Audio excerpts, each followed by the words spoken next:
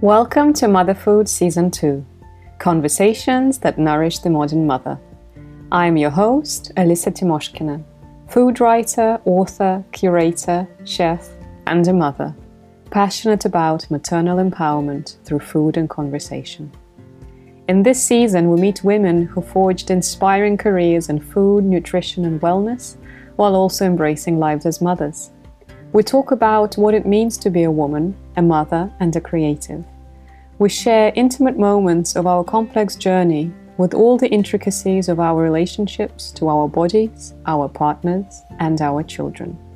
And of course, there's a lot of talking about the food.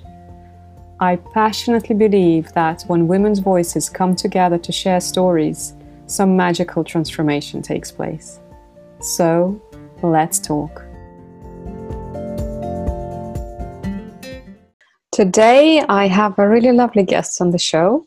Her name is Julia Busuttil Nishimura. She is a Melbourne-based cook, author, and teacher. She is an author of the best-selling cookbooks, Ostro, and A Year of Simple Family Food, which came out recently and has already sold out of its first print. I have been a big fan of Julia's work. I absolutely love the incredible aesthetic of her work, but also the heartiness and the realness and the comfort value of the food that she cooks. And as of recent, I've been particularly drawn to the very beautiful, intimate moments of her family that she shares. It was such a pleasure talking to her. This was the first time that we have spoken, but it immediately felt like I was talking to a good friend. So I hope you also enjoy the lovely, warm company as much as I did. There are a few things that were particularly close to my heart. There is a theme that runs through the various episodes of the podcast, but we've never really honed in on it. And that theme being our relationship to our own mothers and the way we mother our children. How is that connected to our own memories of our childhood and our mums?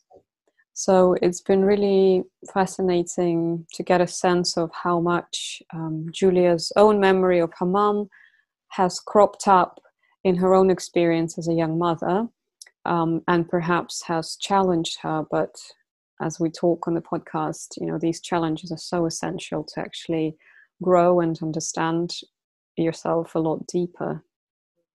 Julia also shares her birth stories, which I found so relatable in a way that they're not your perfect, ideal scenario story.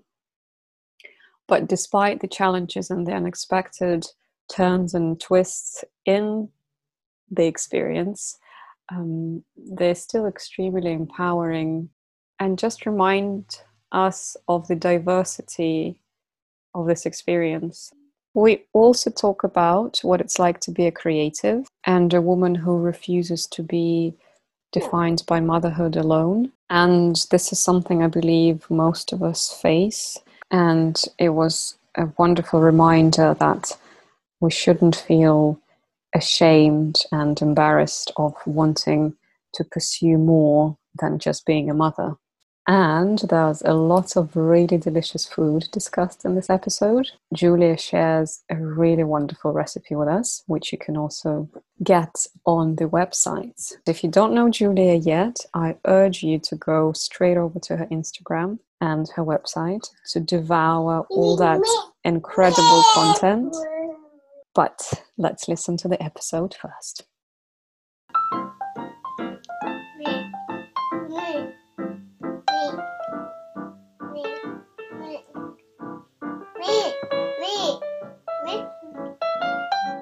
Hi, Julia. Welcome to Mother Food. Thank you so much for having me. We're really thrilled to have you. I wanted to start by asking you about your family background. I've actually just, before we started recording, I've asked you how to pronounce your name because it's such a fascinating surname. So could you tell us a bit about that? Of course. Yeah. So my parents are from Malta. They're Maltese. My mum was born here in Australia, but her parents migrated to Australia from Malta. And my dad migrated from Malta when he was about 18. So, yeah, all Maltese. Yeah, pretty big family. Yeah, and my partner's Japanese, which is the last part of my name, which is why I've got the double barrel. But yeah, it is kind of a tricky one. And what kind of food did you grow up around in your family? Yeah, I mean, growing up, it was definitely very Maltese focused. I mean, you know, like a lot of migrant kind of groups or families, you know, you don't often have all of that food that reminds you of home, and so you do cook it a lot. And even, you know, there is quite a large migrant population from Malta here, but where we happen to live, you know, you couldn't really just, you know, go to a shop and find all the things. So we did make a lot of things. You know, we would make the ricotta at home. We would grow the broad beans. You know, our friends would drop off rabbits and things like that. So it was definitely, very Maltese. And I think I didn't probably really know anything else until I went to primary school. So until I went to school and started seeing, you know, like Vegemite sandwiches, like Marmite sandwiches, and just different foods. And you know, trying like Chinese food for the first time was, and I was probably like middle of primary school. You know, it was just like very much, the kind of really familiar, like a lot of pasta bakes. Rabbit, like I said, a lot of ricotta, a lot of peas, very Maltese family home cooking was what I mostly grew up with. I mean, my mum actually worked for Qantas, like the airlines, in the 70s. Oh, right. And so she did kind of have like a few recipes that she would pull out every now and then, kind of like dinner party recipes, like, I guess quite French, and sometimes a bit of like, you know, tagine and those kind of like retro, I suppose, dishes that were kind of, you know, became really popular through like magazines and things. But mostly definitely Maltese food as well. Grew up with. Pardon my ignorance, but what is Maltese food like, and what are the origins in general? Yeah, I mean, Maltese food is really interesting because they were, you know, they had a lot of different kind of groups of people kind of come to Malta and, you know, either take it over for a period of time, or, you know, it was colonized by Britain for a while. It is, you know, there are a lot of similarities with Italian or more Sicilian food. You know, you kind of get a lot of the dried fruits in the savory dishes. Some, you know, they use a little bit of spice. Like if you make a pasta sauce, they will put some like mixed spice in. Those kind of little additions, which I guess, you know, show the kind of thread of the people or groups that have been there beforehand. So, you know, it has that little kind of Middle Eastern, even North African sometimes influence. Like it's so close to Tunisia. And Sicily, it's an hour by ferry. So it has that kind of real melting pot. And then you have these kind of British influences, like pastizzi, for example, is these like savoury ricotta pastries essentially. And you know, you started seeing it being made with like margarine and things like that, which, you know, I don't really think were, you know, was there before. And it's a real melting pot. It's a real mix, and I think it does reflect that kind of history. You know, but there are the staples. You know, they grow capers. Like capers are really kind of prolific on the island. A lot of seafood, like octopus. Rabbit is, we say it's the national dish, rabbit stew. But it is, you know, really like peasant food. You know, pasta meat sauce will always have peas in it. They have things like cannoli, which is, you know, you find in Italy as well. It's a real mix. It's really, really comforting. I mean, for me, it's really comforting. It's the food of like my childhood, and I love it. Ravioli is, you know, it's like ravioli, a bit more rustic. Sounds amazing. And it's interesting that in Italy, there's a very strong figure of the mother or the grandmother, the nonna, and how the food is so much connected to the women. Is that something that Maltese cuisine and culinary culture takes on from Italy as well? I guess it's obviously generalization, but totally. Yeah, I mean, I would say so. Like, you know, my mum, you know, was the cook in the house, and my grandmother was, whenever we'd be at you know, gatherings, it would always be like my aunties in the kitchen. It was definitely like the matriarch kind of domain.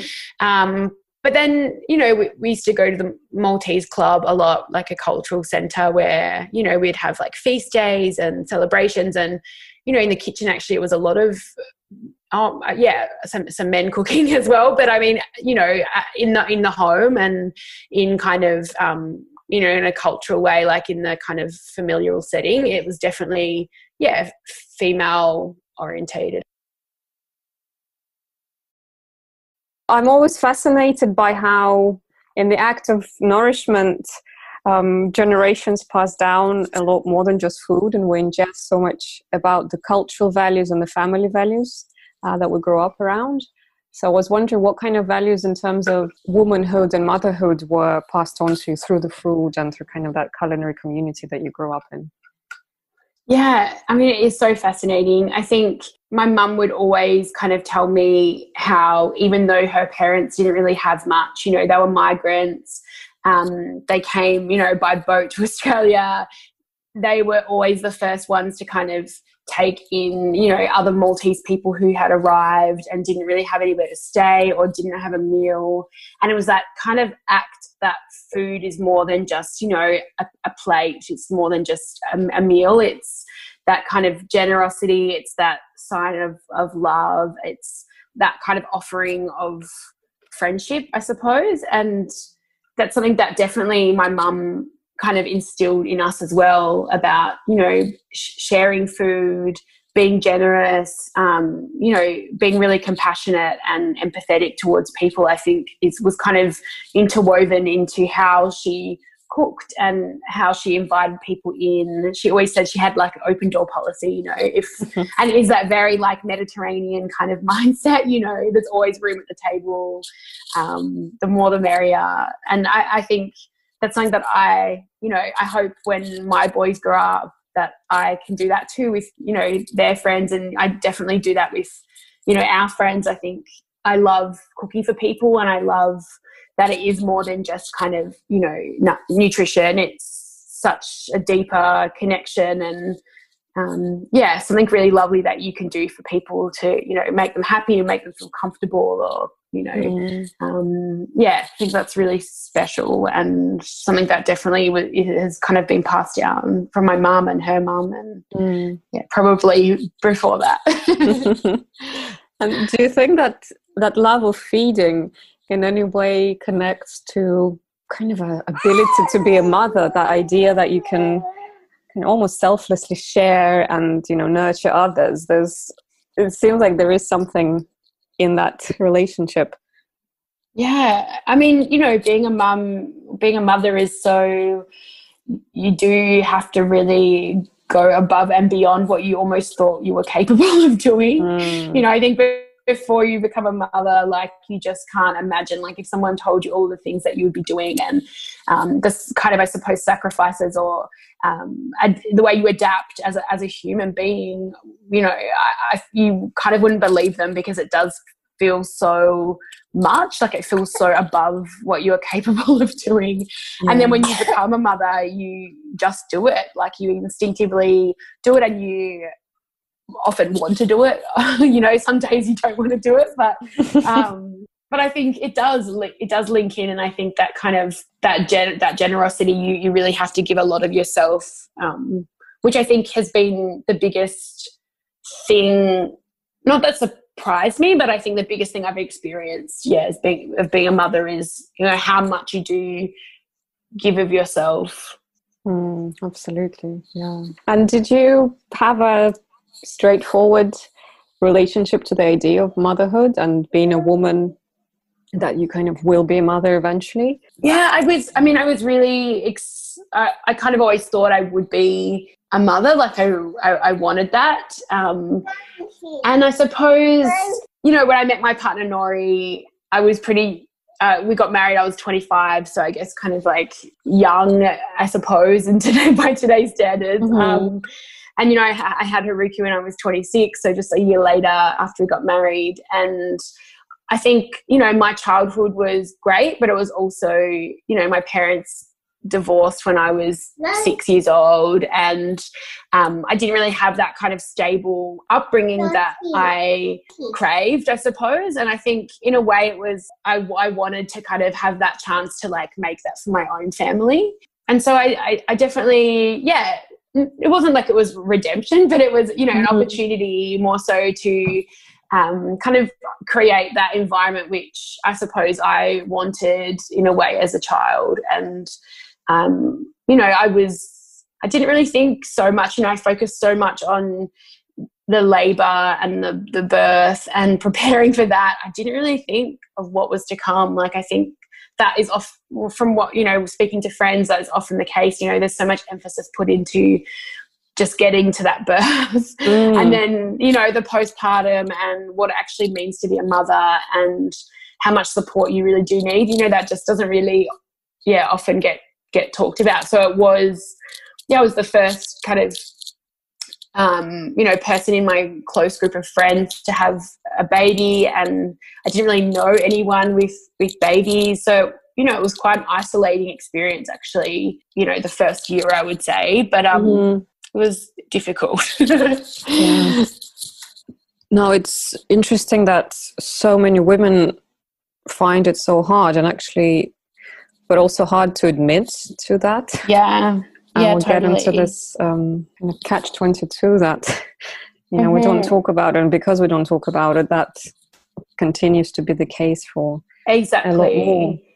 And I think, you know, I had a lot of postpartum anxiety the first time around. And I think that was a little bit, you know, my relationship with my mum was one of, I guess, she was quite anxious, and I never really realised that until I became a mother. I think, you know, you have a lot of revelations about your own experience as a child and like your relationship with your mother when you become a mother and you kind of understand, you get a bit more clarity and perspective. You know, in some ways you appreciate them so much, and then in other ways you kind of, you know, you have all these memories come back of, you know, experiences or or how they relate to you becoming a mother. I think it's a really interesting kind of journey that you go on together essentially. But I had a lot of anxiety with Haruki, and again this time around. And I think you're so right, like being able to talk about it is really important, because I think it helps people and it helps yourself, and you kind of forge this community around you that, you know, number one, knows what you're going through, because, you know, if especially at the moment where we're so disconnected, you know, face to face with people, it is so important to be able to talk about it, because I think a lot of people go through it, and it's so super important to kind of have those real and honest conversations. Even if it's challenging, because they are challenging. You know, it is hard to admit that you're struggling, or you know, that you're not coping as well as you had imagined. And but it's really important. Yeah, especially when you're in the moment, you know, it's easier perhaps retrospectively once you have that helpful distance of time, and, you know. For sure. What role did food play in that first year?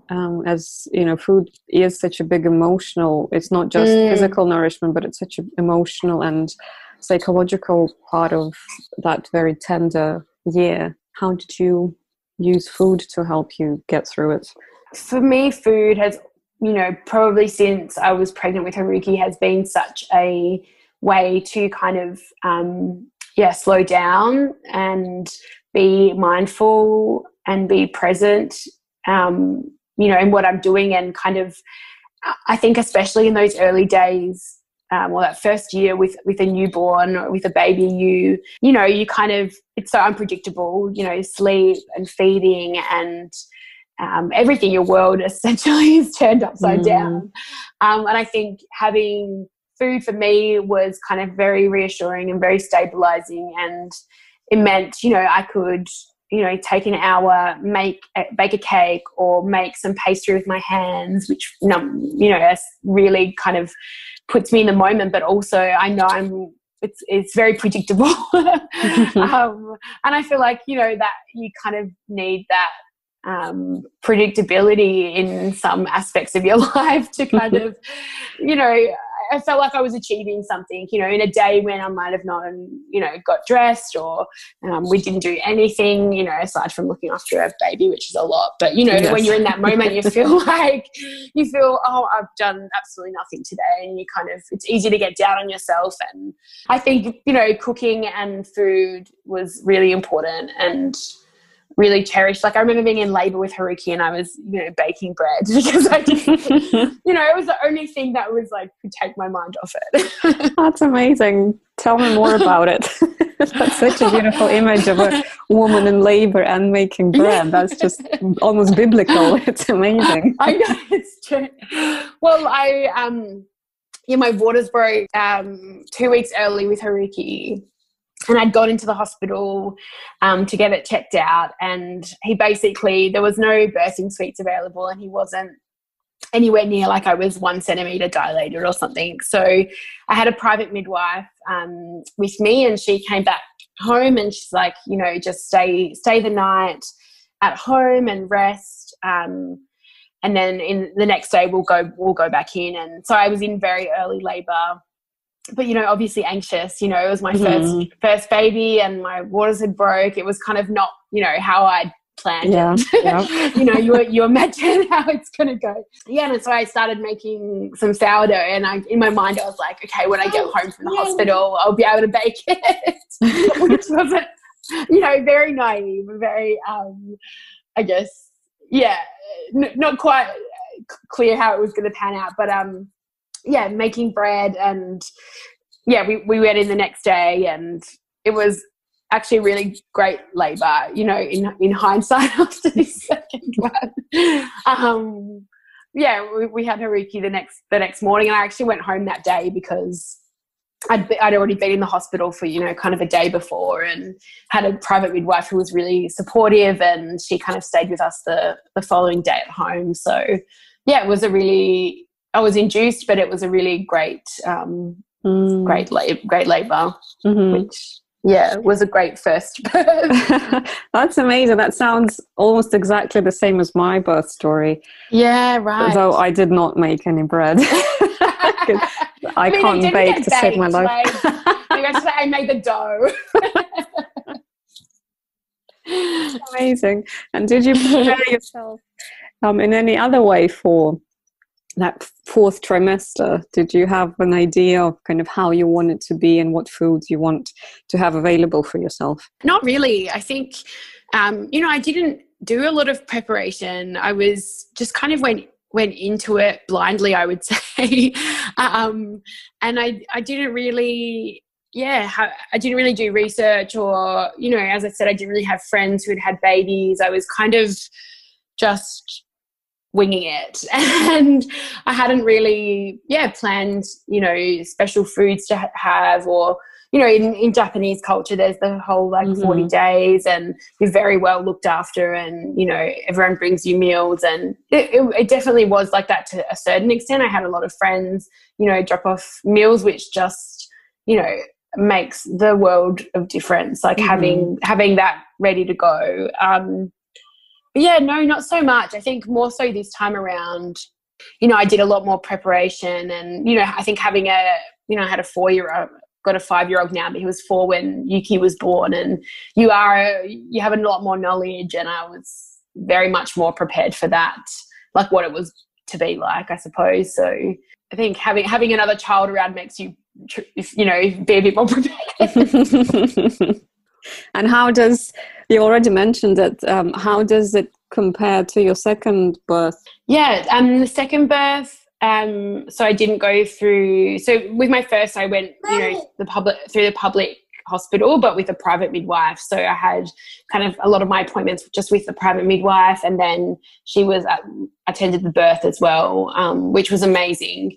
And then this time I didn't do that. I just went through the public system, which was great as well. I had a really amazing GP, like an amazing doctor who I did shared care with. And so I felt really supported and felt really great with all the lead up. And then I just kind of assumed, because I'd gone early with my first, that I would go early with my second. But it wasn't to be. I was at the hospital for my 40-week checkup. I was a few days overdue, and they were kind of booking me for an induction for the following week, because he didn't seem to be moving down. And I think he did a stretch and sweep, and I had to have some fetal monitoring for the heart because I was overdue, just to make sure he was happy. And my waters broke at the hospital while I was on the bed. So that was pretty handy. And I was already there with the bags, which was great. And so then, it was, I was worried I was going to have to be induced again, but I went into labour naturally, which was great. I just really wanted to experience that kind of natural birth, the kind of the contractions and the feeling of being a bit more in control than the first time, because they, with the induction, with the drip, it was very fast and very, controlled by the midwives. And it was all going really well. It was it became really painful really quickly, more than I remembered with Haruki.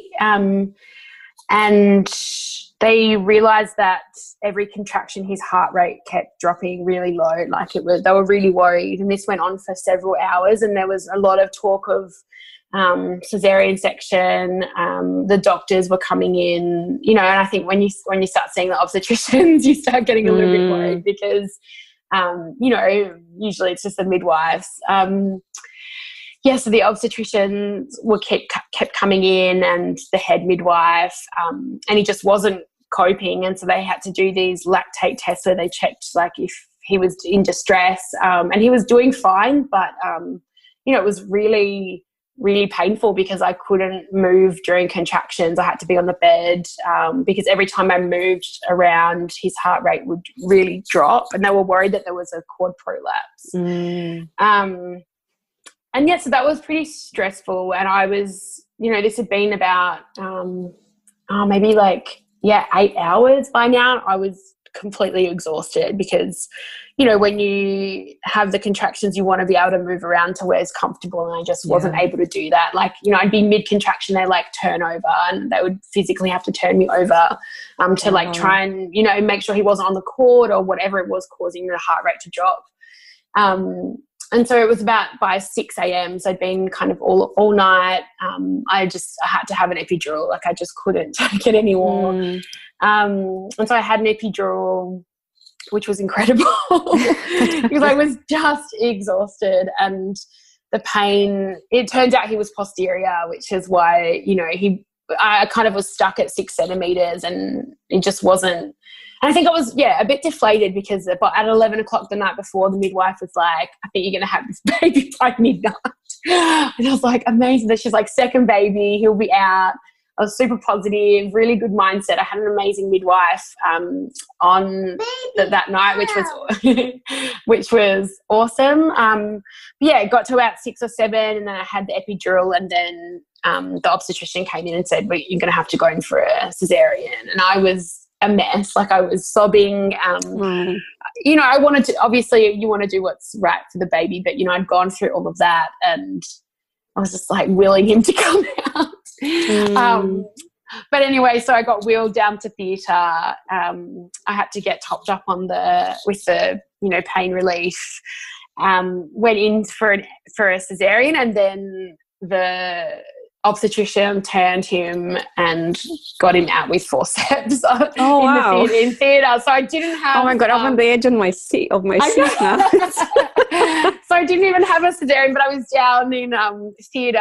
Oh, wow. Yeah, so it was a very, it was I'd gone from this really warm space, like this birthing unit. The midwife was incredible. Like she, you know, lit the fake candles and had music going. And, you know, I felt really safe and secure. And then going into the theatre, which is, you know, super bright, you're all in scrubs, complete, you know, at one point I was panicking because I felt like I just couldn't breathe, you know, I was so heavily kind of with the pain relief.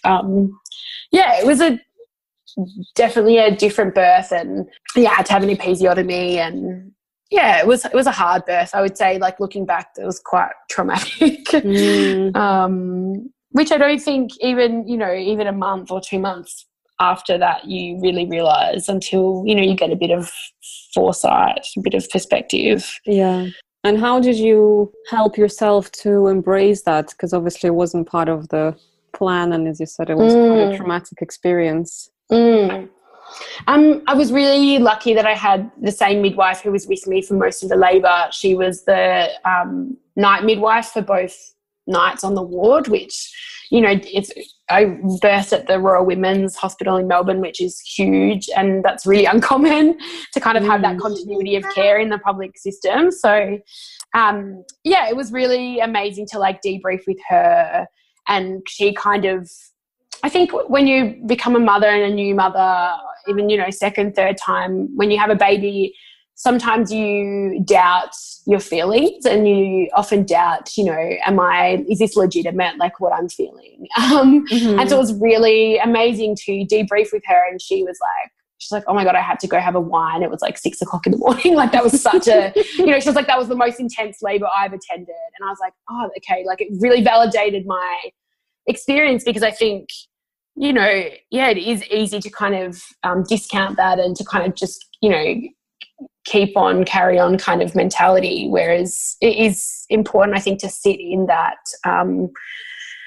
in that moment and kind of appreciate that was really traumatic, and, you know, this person's validating that, and that kind of helped me move on, I suppose. And on top of that, you know, I have fortnightly therapy which helps. It's really good, you know. I think, as you know, I really think that a lot of, or all new mothers should, you know, have someone to talk to. Like I think it's really helpful, and that's helped me, I think, kind of understand, you know, those kind of moments, but also like how I see myself as a mother and with my relationship with my own mum. And, you know, it's more common. I think when you become a mother, it becomes, well, for some people, for me anyway, it's become, a complex kind of relationship. Yeah. More complex than I realised, I think. Yeah. And it's so important to have that person, or even just a space where you can make sense of your experiences. And I think it's really essential that our healthcare system includes that as part of the mother's care, because it's not just about monitoring, you know, your blood counts and all medical, of that. Exactly. Yeah. Because here as well, there's a 6 weeks checkup, at which point they just ask you, how are you feeling? Do you need contraception? And that's it. Yeah, that's same as here, really. Yeah. And I was absolutely shell shocked too. It's like, how am I? Yeah, definitely. And I think often when, you know, because it is about finding someone that you can confide in, and whether that's like, often I've found like those 6 week appointments are with like a maternal child health nurse, and they're kind of just ticking boxes a lot of the time. And, you know, you don't really feel like you can kind of open up to you know, to those people. But it is so important, and it's so important to normalize it, I think, because for me, it's been a really important part of my postpartum kind of experience. Again, did cooking or being fed help in any way, or you know, are there any particular dishes that you turn to when you need that support and just kind of nourish yourself and enjoy the actual act of cooking? Yeah, I think definitely, you know, making pasta is something that brings me a lot of joy and kind of makes me feel myself again. You know, I think when you love cooking so much, and, you know, in those first few months or weeks when you physically, you know, you're so exhausted and you're not able to kind of cook how you used to or how you like to cook. You know, you're kind of just like catching a meal or a bite or an end of a, you know, toast or whatever.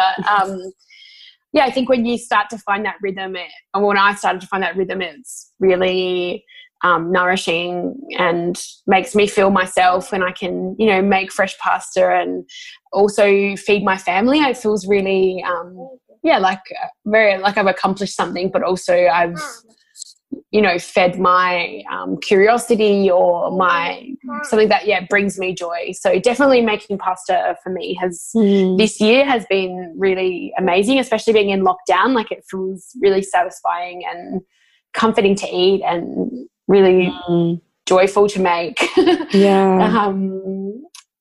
it has, you know, I think going from 1 to 2 kids has been, you know, a really big juggle, especially being, you know, in lockdown or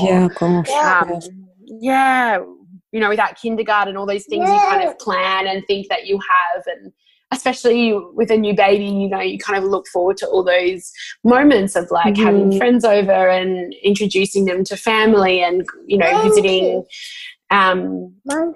family interstate and things like that just haven't happened. And it's been a real year of like adapting and finding those kind of core joys, I suppose, that are like inside rather than, you know, dependent on all those external factors, which is challenging, but getting through it. What still are, because you're still in lockdown, and who knows where we're going to be once this episode is out, because what are your coping strategies, and how do you look after 2 children and keep your elder son occupied?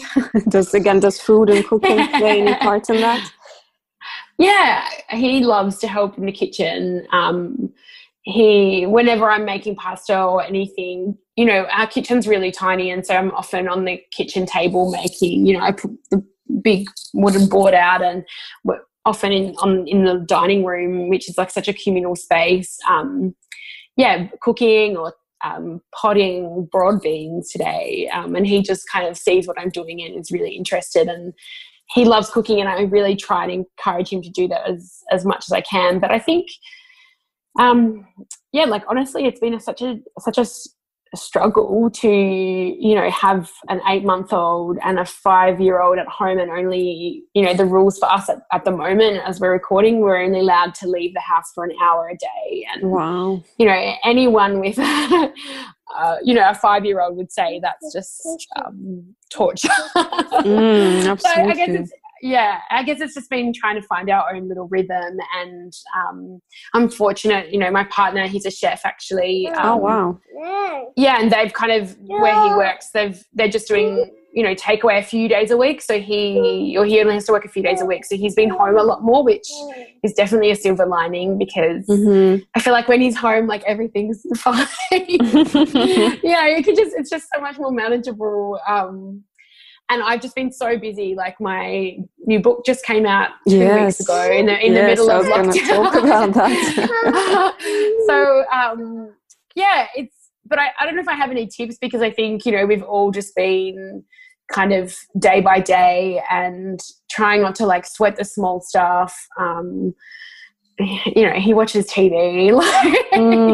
We try, you know, I think it's just like not being too hard on ourselves and trying to be, you know, I used to be a primary school teacher, and I'm, you know, like we've done a little bit of kind of homeschooling. I mean, he's still in kindergarten, so it hasn't been so, you know, no need for real structure. I guess we've just been trying to really enjoy this time together, because I don't think, I mean, touch wood, I don't think this will happen again. You know, these like really intense family times, which, you know, in the beginning was amazing because Nori was home the whole time. He was basically like extended paternity leave, which I was really grateful for, because as soon as he went back to work, that's when I noticed my anxiety, you know, kind of ramping up a little bit. So I think being a nice tight family unit has been really nice this year, actually. Yeah. Besides all of the external, the reason for it, you know, it's not a positive thing, but silver linings. Absolutely.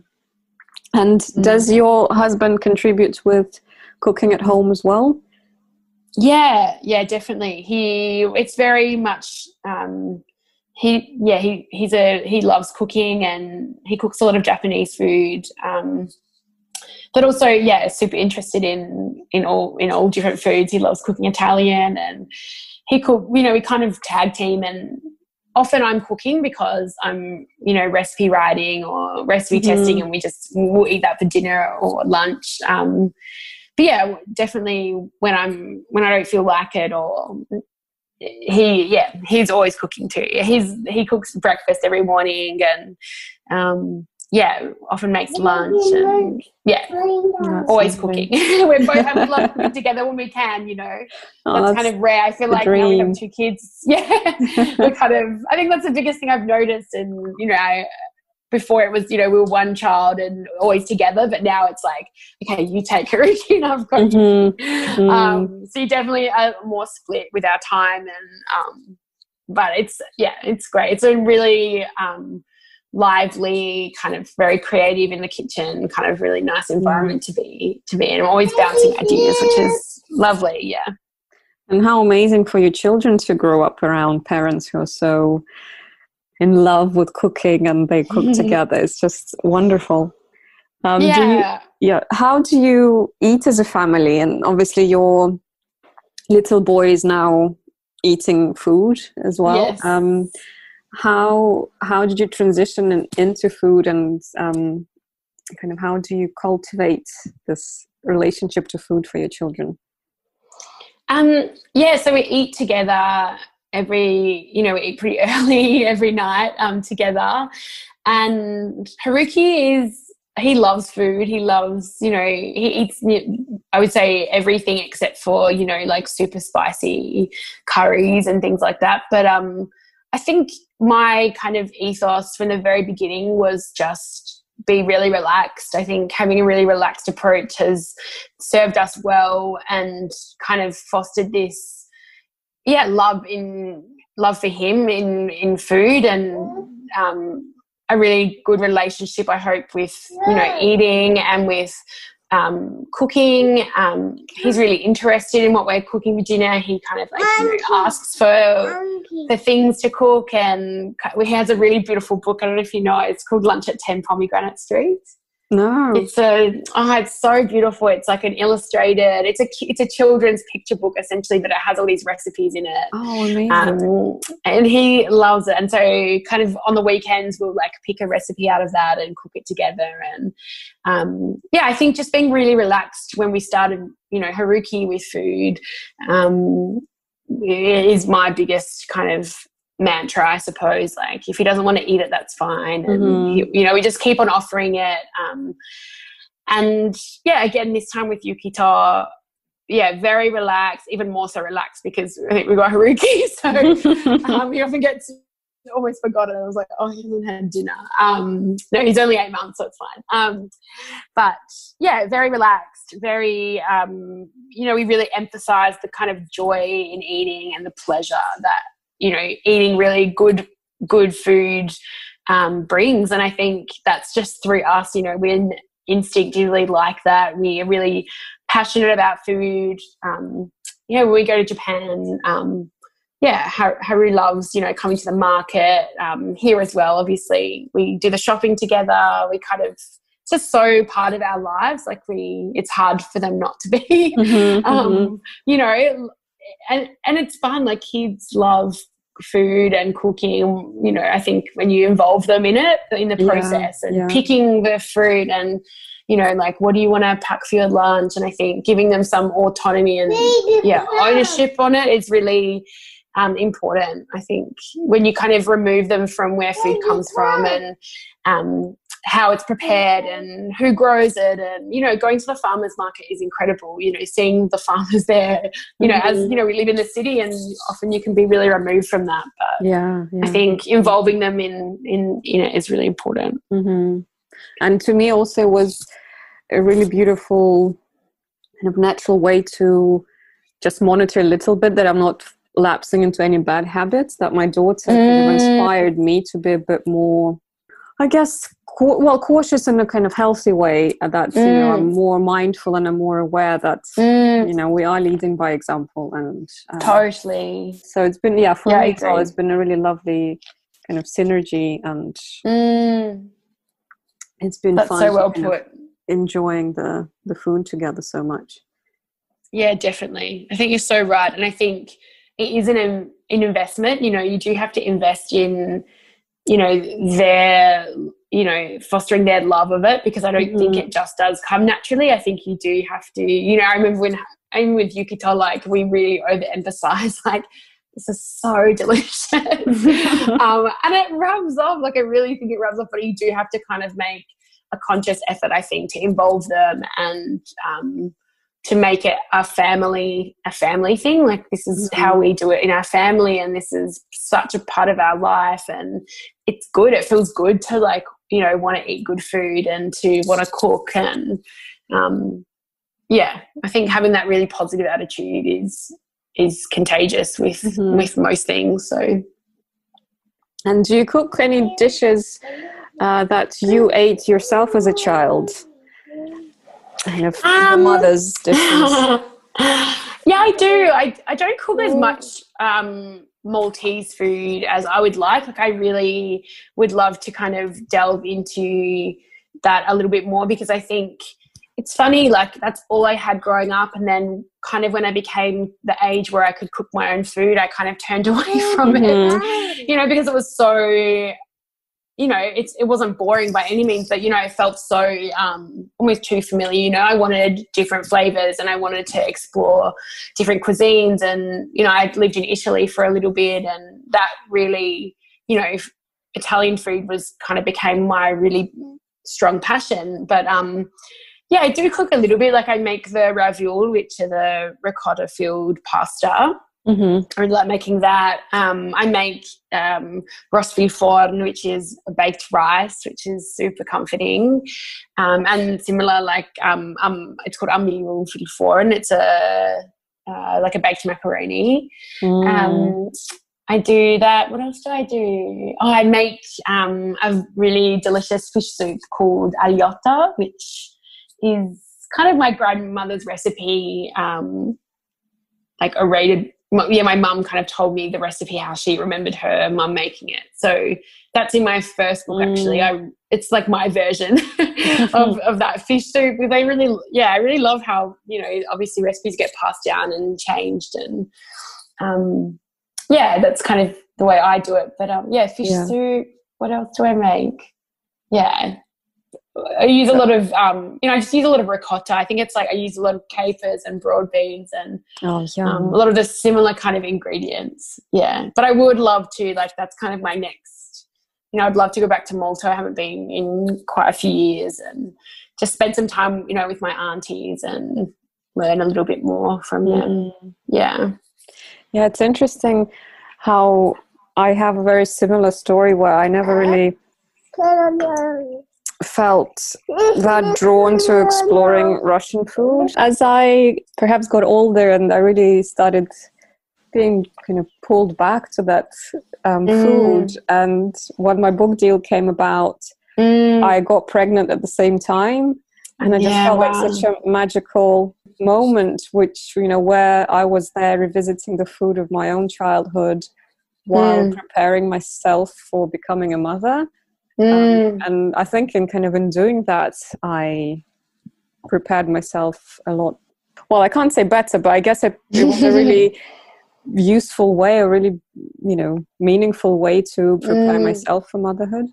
I think it's only been since having the boys that I really want to kind of go and preserve that kind of, that Maltese culture, because you know, they're now, like, I'm first generation Australian, my dad's side, and they're, and they were second, you know, their grandpa was born in Malta, and I just don't want them to lose, like, it's so easy to kind of lose that once the parent stops kind of teaching, you know, that next generation. It's really hard to kind of get that back. So I think, that made me want to learn more myself, and kind of even if I'm not teaching them, but just cooking it more at home so they're, you know, familiar with it. And similar with, you know, Japanese, like nori, you know, we do like the special like 100-day celebration when they're born and all these like little traditions, which I'm probably more adamant that we do than he is. But I think I just seen it, I suppose, from my experience, you know, like I didn't learn Maltese as a child and, you know, I don't have such a strong connection with the food as much as I would like, you know, like I don't, you know all the recipes off by heart and kind of have a lot of books from Malta. And yeah, I'm so adamant that they kind of learn Japanese and they know about all the cultures and traditions, that, you know, are so important when you're away from your, you know, country or heritage. And yeah, I think it's really important. And it's just beautiful. Your family is such an amazing example of that, how different cultures come together and they keep evolving. And obviously the, you know, the sense of self that your boys will have and the role that food will play in that will be so different and it's going to be so unique. But, you know, as valid as anything, as anyone else's experience who is kind of a more straightforward, born and bred, you know, citizen of a particular place. For sure. Beautiful. No. And I'd love to talk more about your work as well, because obviously anyone who knows your work on Instagram and your amazing cookbooks, I mean, it's just incredible. Oh, thank you. So beautiful. I'm such a big fan. Oh, that's so nice. How did you start, and where does your experience as a mother come into that as well, and if it informed it in any way? I always have loved cooking. That's, you know, I have an older brother and sister, and I kind of feel like my brother had soccer and my sister, you know, did music, and my thing was cooking. You know, it was such a part of my, you know, growing up. And as a teenager, like all I wanted to do on weekends was cook and read my mum's cookbooks. And, you know, when I was 16, she bought me kind of like my first, you know, few cookbooks, and I just went down this rabbit hole of wanting to just cook more and learn more and read more. And my plan was to, you know, maybe become a chef, like do some study, but, you know, was and still is such like a male dominated kind of industry, and I found it really intimidating, and I didn't think that was really for me anyway. Like I think that kind of time pressure, and I really enjoyed, you know, cookery books and the kind of slowness that it brought. You know, you could take your time picking a recipe and there was no one there to criticize you. It was quite, you know, liberating, I suppose. And so I ended up not doing that at all, and I ended up studying like an arts degree in politics and Italian at university. And then I just, throughout all of that, that study, I was just always cooking. And I did like a study abroad as part of my degree. I went to Italy, and that was kind of it. I just completely fell in love with it. In a way, it felt like I'd returned to that kind of liveliness of my childhood and the big family gatherings and that generosity. And it is so similar in so many ways. And I hadn't experienced that, you know, I think, you know, with my parents splitting up, you know, our family became a lot smaller and we didn't have those big gatherings, and I didn't have all of that, you know, after the age of 6 or 7. So, it was really an amazing kind of moment for me, because I realized that, I really loved food and maybe I wanted to do something more. But I ended up coming back and becoming a teacher where I taught Italian in a primary school, and in between that I went back to Italy and I was a nanny for a little while, and I lived in southern Tuscany on a beautiful property, and I started, you know, writing recipes and started a blog, like I think, you know, a lot of people did, 10 years ago. And from there it kind of just snowballed. Like I just kept writing, and I started getting a little bit of, you know, coverage here in Australia. I started contributing to like a really popular like design and lifestyle blog, essentially. yeah, it just kind of happened. I was at the farmer's market near my house, and my publisher had a juice stand with her partner. They were selling juice. Like he was a market, kind of like worked at the market, and so they would make juice on the weekends. And she was like, she's like, I know you, like, let's have a chat. And then, yeah, the rest is kind of history. Like I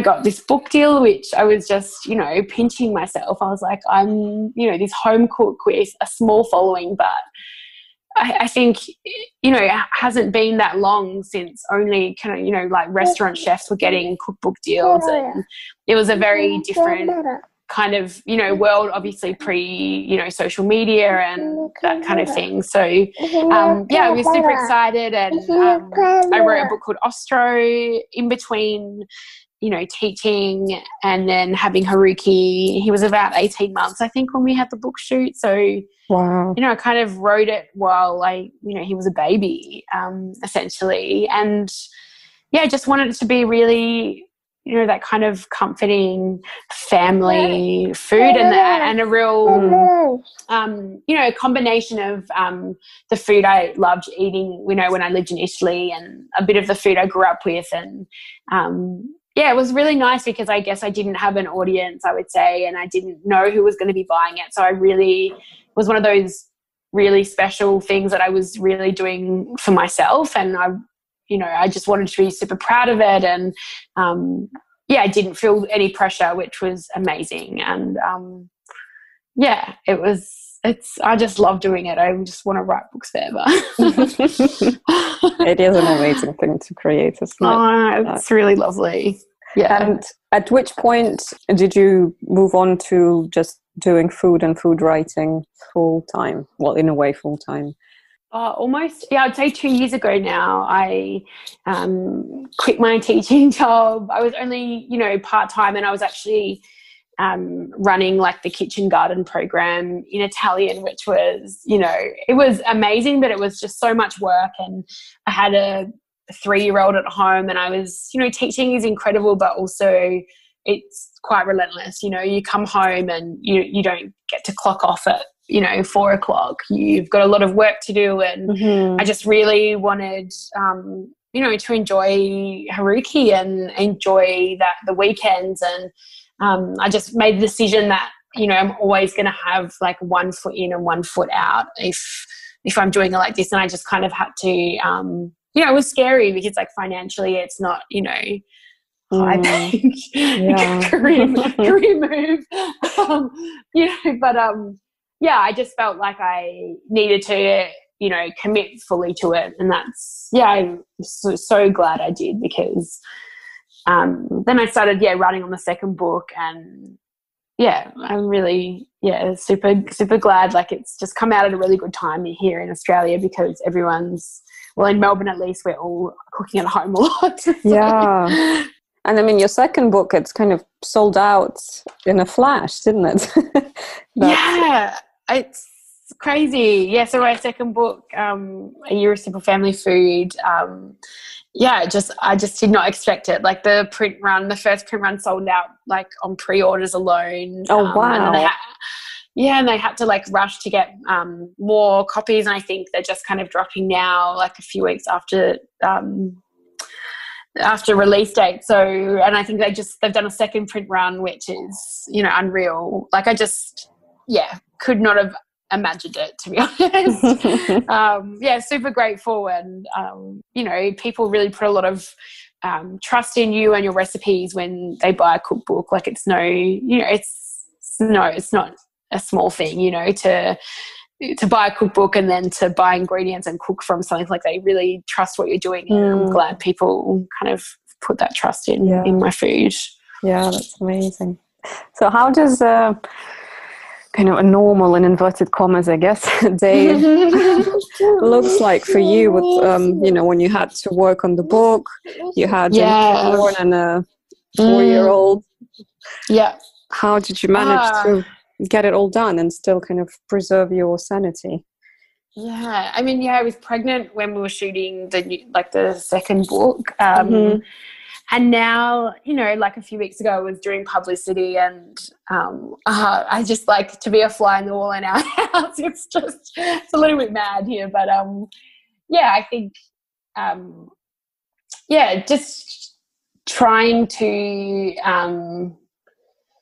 I don't know, like do as much as I can, but also, you know, say yes to the things that are really important. I think, you know, for me has been the biggest thing, because I think if I'm going to do something and I'm going to be like away from, you know, the boys, or spending, you know, a whole day working, like it has to be really meaningful, and it has to work, you know, on lots of different levels. But yeah, a normal day. I mean, like today I had like a picnic shoot for like the like lift out in the newspaper, like in my backyard, and it was like we were like mulching the garden at like 7 o'clock in the morning, trying to make our garden look nice. You know, I was cooking all morning for that. You know, I took Haruki to kinder, came back, was cooking all morning for that. You know, Nori had Yuki in the carrier on his back. We're really, you know, he was kind of helping me do that, and, you know, shot that. And then it's just, every day's different really. But, yeah, a lot of cooking, a lot of writing. Yeah, it really varies. But I guess I definitely try and, you know, Mondays are my day, you know, just with Haruki and Yuki till like Nori's at work.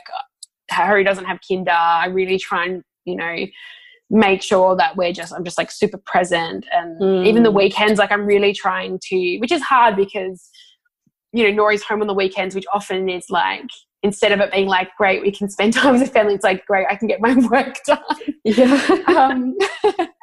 So I'm really trying to, you know, kind of get all my work done during the week so I can, I don't know, relax a little bit more for myself as well, because I think that kind of never ending chasing your tail, like you just burn out. And, you know, this week has just been completely so busy, but then I know that I'll have, you know, I'll kind of try and schedule in some, you know, a few days of like, you know, being off and just being able to relax, because you do really need it. And I think, especially like, you know, like with the publicity for a book, like you are just, you know, on all the time. And I think when you're sleep deprived and then you have to like do your hair and makeup, and it's just, yeah, it can get away from it. It can get away from you. So I think trying to manage that is definitely like my, you know, goal at the moment. It's a bit of a juggle, but yeah.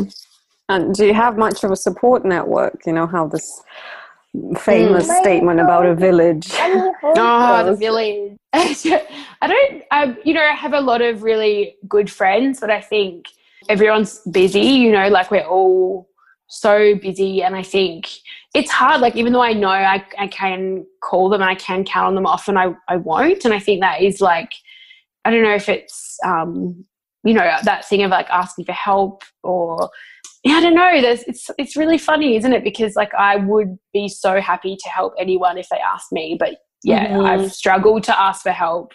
Yeah. I think you know, my mum's in Melbourne actually, which is amazing. But you know, we've only been allowed to stay in like a 5-kilometre radius, and so she lives out of that. So she hasn't been able to come over until yesterday, which is amazing. So I saw her for the first time in, I think, 8 weeks, which, you know, we're so close, and that's been hard. But my sister just moved back from New York, and so that's been an amazing help. She lives around the corner, and I just definitely feel, yeah, a lot more supported knowing I have a family member who she comes and helps out with the boys, and yeah, that's been amazing, because without it, you know, doing it the first time without, we really didn't have any support with Haruki. You know, we didn't have family around, and it's really hard. Like it's really, really hard. It's interesting that you have an experience of having your first child when you were in a different work situation, to being a freelance creative that you are now with your second baby. How does that compare, that kind of transition out of your time with the baby back into work? I guess it's just the whole format is quite different, isn't it? Yeah, definitely. You know, it's apart from, you know, like the paid maternity leave when I was a teacher, yeah, even though like the lines are so, you know, blurry being a freelancer, and there is no kind of, I would say there's no like off time, you know, you feel like you're often always working, because you just don't know when, you know, your next job's going to come, or you kind of do, it's hard to shake that mentality of like having to kind of do as much as you can, because yeah, you don't know, you know, what's coming next. But you know, I love the fact that I can work from home, and I, you know, the kind of work I do centers around family, you know, cooking and writing, and it's all from home. And I can be, even when my sister's over, like helping me with Yukito, like, you know, I can have cuddles with him still. And I don't know, it's been a really nice, you know, I was working from, you know, my book was meant to come out in April, and so I had Yuki when he went in January, so I was planning on going on like a book tour when he was like 3 months old, you know, with him, and thankfully that all got pushed back to August. But I don't know what I was thinking saying yes to that, but I got to the 3 month mark and I was like, oh my God, like I can't do this. Yeah, like it's you know, the lines are a lot more blur, but I kind of like it that way. Like I can make my own rules, and I'm, you know, I can say no to things if I feel, you know, too overwhelmed that week. Like I kind of have gotten really good at knowing my limits, I suppose. Whereas teaching, it was hard. I found it really difficult having, like, you know, a young child and being a teacher, because you give so much all day to, like, you know, I was teaching Italian, so I would have a different class every hour. I would see, you know, over 100 kids in a day, and you really drained, like you're physically and emotionally and socially drained after a day of teaching, and you kind of give so much, and you have to be really professional and on. And yeah, I found that really more so, yeah, quite difficult than coming home and then kind of, or even the off days, you know, have like, yeah. I much prefer being a freelancer. Yeah. Yeah. It's a very long-winded way to say. Oh, no, not at all. I completely agree with you, because as hard as it is, with all the uncertainty, perhaps there is a bit, you know, less structure, and you sometimes tend to work a bit more. But at the same time, there's that freedom, and I guess just the creative thing of doing what you love is so nourishing, even if you are so just fulfilling on one level. But yeah, and you know, you're like doing it, you know, for yourself. I don't know, not that it sounds really selfish, but like in a way it is, but in a good way, you know, like you're really cultivating that, like, I don't know, it's, yeah, I love it. And it's interesting, it kind of came up as a theme from the first season of the podcast, where, you know, I was interested to ask about self-care, that, you know, how do women factor in space and time for themselves? But lots of them actually said, well, my work is so nourishing and so rewarding that, you know, in the act of, you know, baking or in the act of writing, I actually also reclaim that time for myself, which I thought was such a beautiful way to kind of experience that. Definitely. And I think, like, that's one thing that I was so adamant to, you know, not do differently, but like my mother was so dedicated to us, like to the point where it was almost like I wish she kind of had these other things in her life that, you know, really sparked, you know, these kind of things in her, because I think she gave so, and she was a single mum, like it would have been so tough. But, you know, she gave so much to us, and we were kind of like everything in her life, and she sacrificed a lot to the point where, you know, she didn't do anything for herself. And I think, you know, that's not helpful for anyone, like for her or for us. And I think that's something that I've really been mindful of having kids is, you know, like I'm going to go see my friends, like, bye guys, you know. I think it's important for them to know that, you know, as a mother, that's not all my identity is, you know, like I have friends and I have a career and I have things that I enjoy outside of, you know, my family. And I think that's I just think it's so important to kind of have that balance, and for your kids to see that as, you know, as a woman and as a mother and as a partner as well, like I am still, you know, I have this own identity. I think it's important.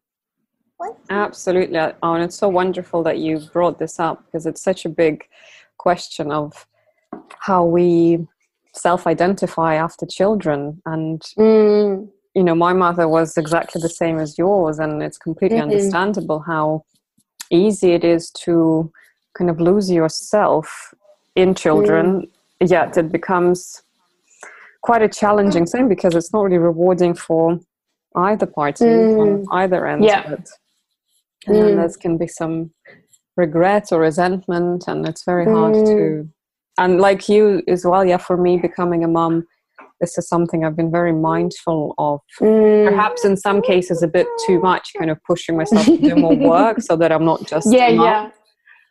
I think I've kind of just starting to come out of that, you know, first year, well, it's almost 2 years now, that bubble of confusion, like, who am I can't be just a mother.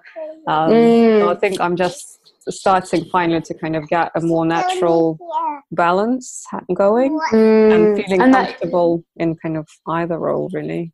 Yeah, it's so nice. Like, I think even, you know, with my second book, they, you know, there was talks of, like, you know, Haruki being on the cover with me, and I was like, I was so, you know, like, it's, he's in the book a little bit, and that's lovely, but like I was so, you know, I had such a strong feeling about him not being on the cover. Like, you know, number one, he's a child, and number two, like, I really didn't want it to be like this, you know, I have to always be tied to, you know, my son, or, you know, this is like my book, and I really want it to be out in the world with, like, me. Like, if they're going to put someone on the cover, like, you know, it can just be me.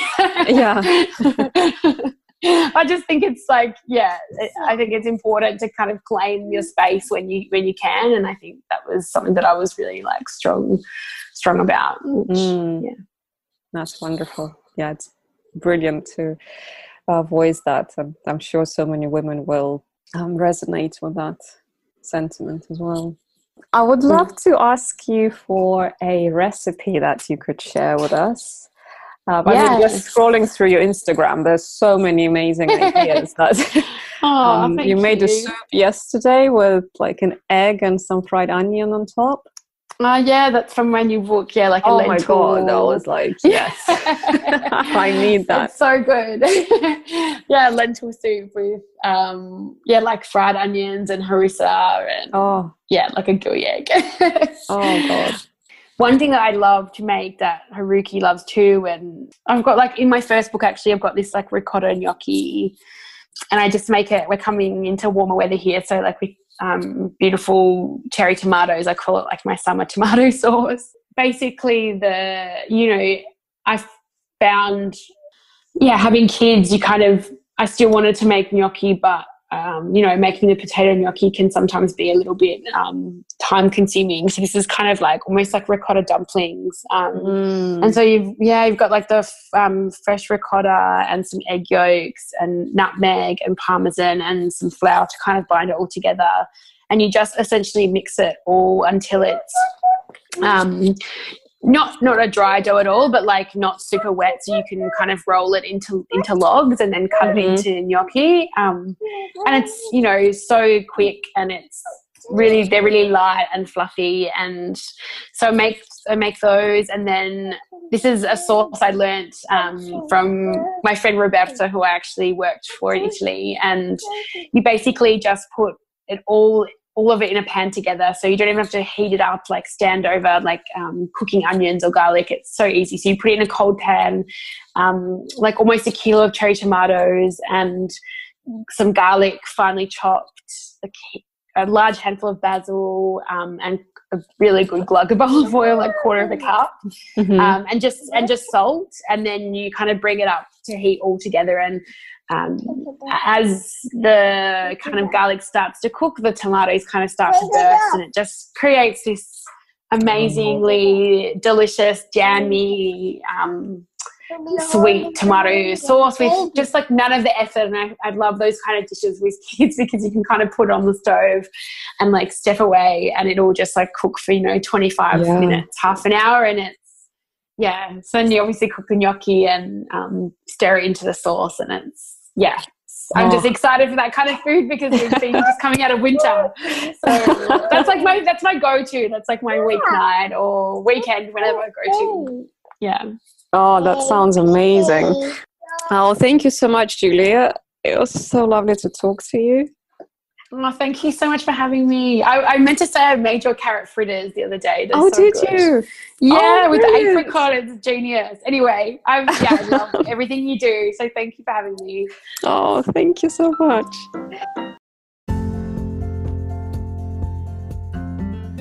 Thank you for listening and for being part of the Mother Food community.